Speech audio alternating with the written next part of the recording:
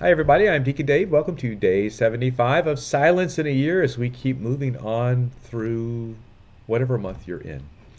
Lisa's got the lead today. Go ahead. Today's episode is the fire of silence, and the word is flame. So, Cardinal Sarah talks about how silence is a fragile little flame in the middle of a raging ocean. And the other day, I was at Mass, and the priest was leading us in the prayers of the faithful. And I noticed that the candle in front of the ambo where he was at was flickering kind of strangely, and I was just like staring at it to like check it out to see what was, and I was comparing it to the other candles. I'm like, the other candles don't look like that. So the candle looked like a dove to me. Like it had like two side flames and like a center flame, and like the center flame like kind of curved over, so it was like a beak.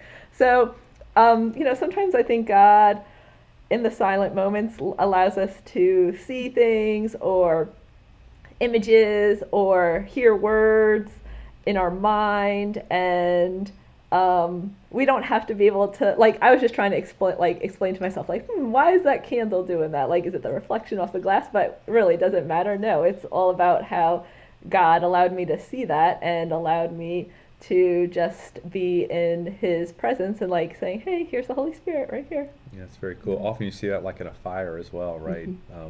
We have pictures where it looks like an angel Mm-hmm. is coming out of the fire. Alicia, you had a story too. I do. So, what I heard Cardinal Sarah say in there is he's talking about how there's no silence in our schools, and it's a wonder how we can read and even concentrate in that noise. And so that reminds me of my daughter. My daughter's been reading since even before she could speak. She's always read and carried books around her because she never knew when she would have an opportunity to read a page. Like, seriously.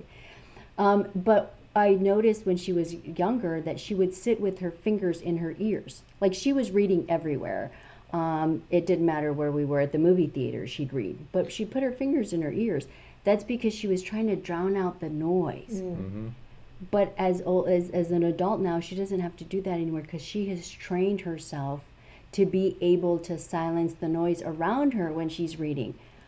Well, isn't that what we're doing in prayer? That's what we're supposed to be doing in prayer. And the only way we can get there is by practice. So if you don't sit in prayer every day and silence those things that are going around you, you're never going to silence them. You have to practice. I had a third grade teacher. Her name was Mrs. Heckerman. I remember her. She actually gave me a gift when I graduated high school. What third grade teacher does that, right? So, and I remember her now, even 50 years later. So that says something about the kind of person she is. So she actually, before we would go to eat lunch, we'd all have to stand in a line, and she would take little pins, like needles, and she would drop them on the floor. And we would have to tell her how many pins she dropped before we could go to lunch. So she was, in her own way, obviously trying to get us to be quiet, right? But also teaching us a discipline of silence and just being ordered in what we do. And so every single day, that's what she would do and she would ask somebody, and if they didn't get it right, then we had to do it again. And I remember that. And that's the kind of discipline that the Lord wants us, as you said, Alicia, to have in our prayer life, where we can just really be still and quiet so that we can hear his voice clearly. Lisa, any thoughts? No, I was just thinking that when I was a kid, I stepped on a pin and got a pin stuck in my heel. So, So I brought up a traumatic event in your life. what else is new? But anyway, no, I don't have Wow. anything else than that. Takeaway question, Lisa. Um, let's see. No, anybody have any ideas? Well, I think for me, do you have one? Oh, you can go ahead. Okay, I think for me is this whole idea of that the fire of silence is weak. The word for me that I used actually was bothersome.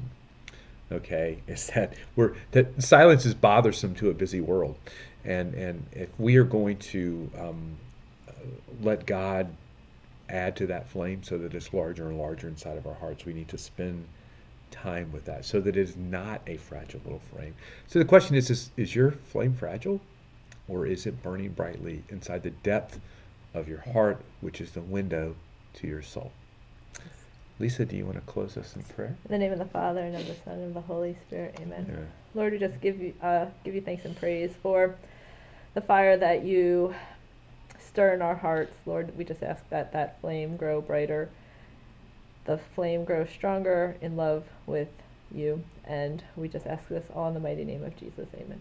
May Almighty God bless you in the name of the Father, and of the Son, and of the Holy Spirit. Amen. See you next time. Hey, I have one more thing to add. Hold on.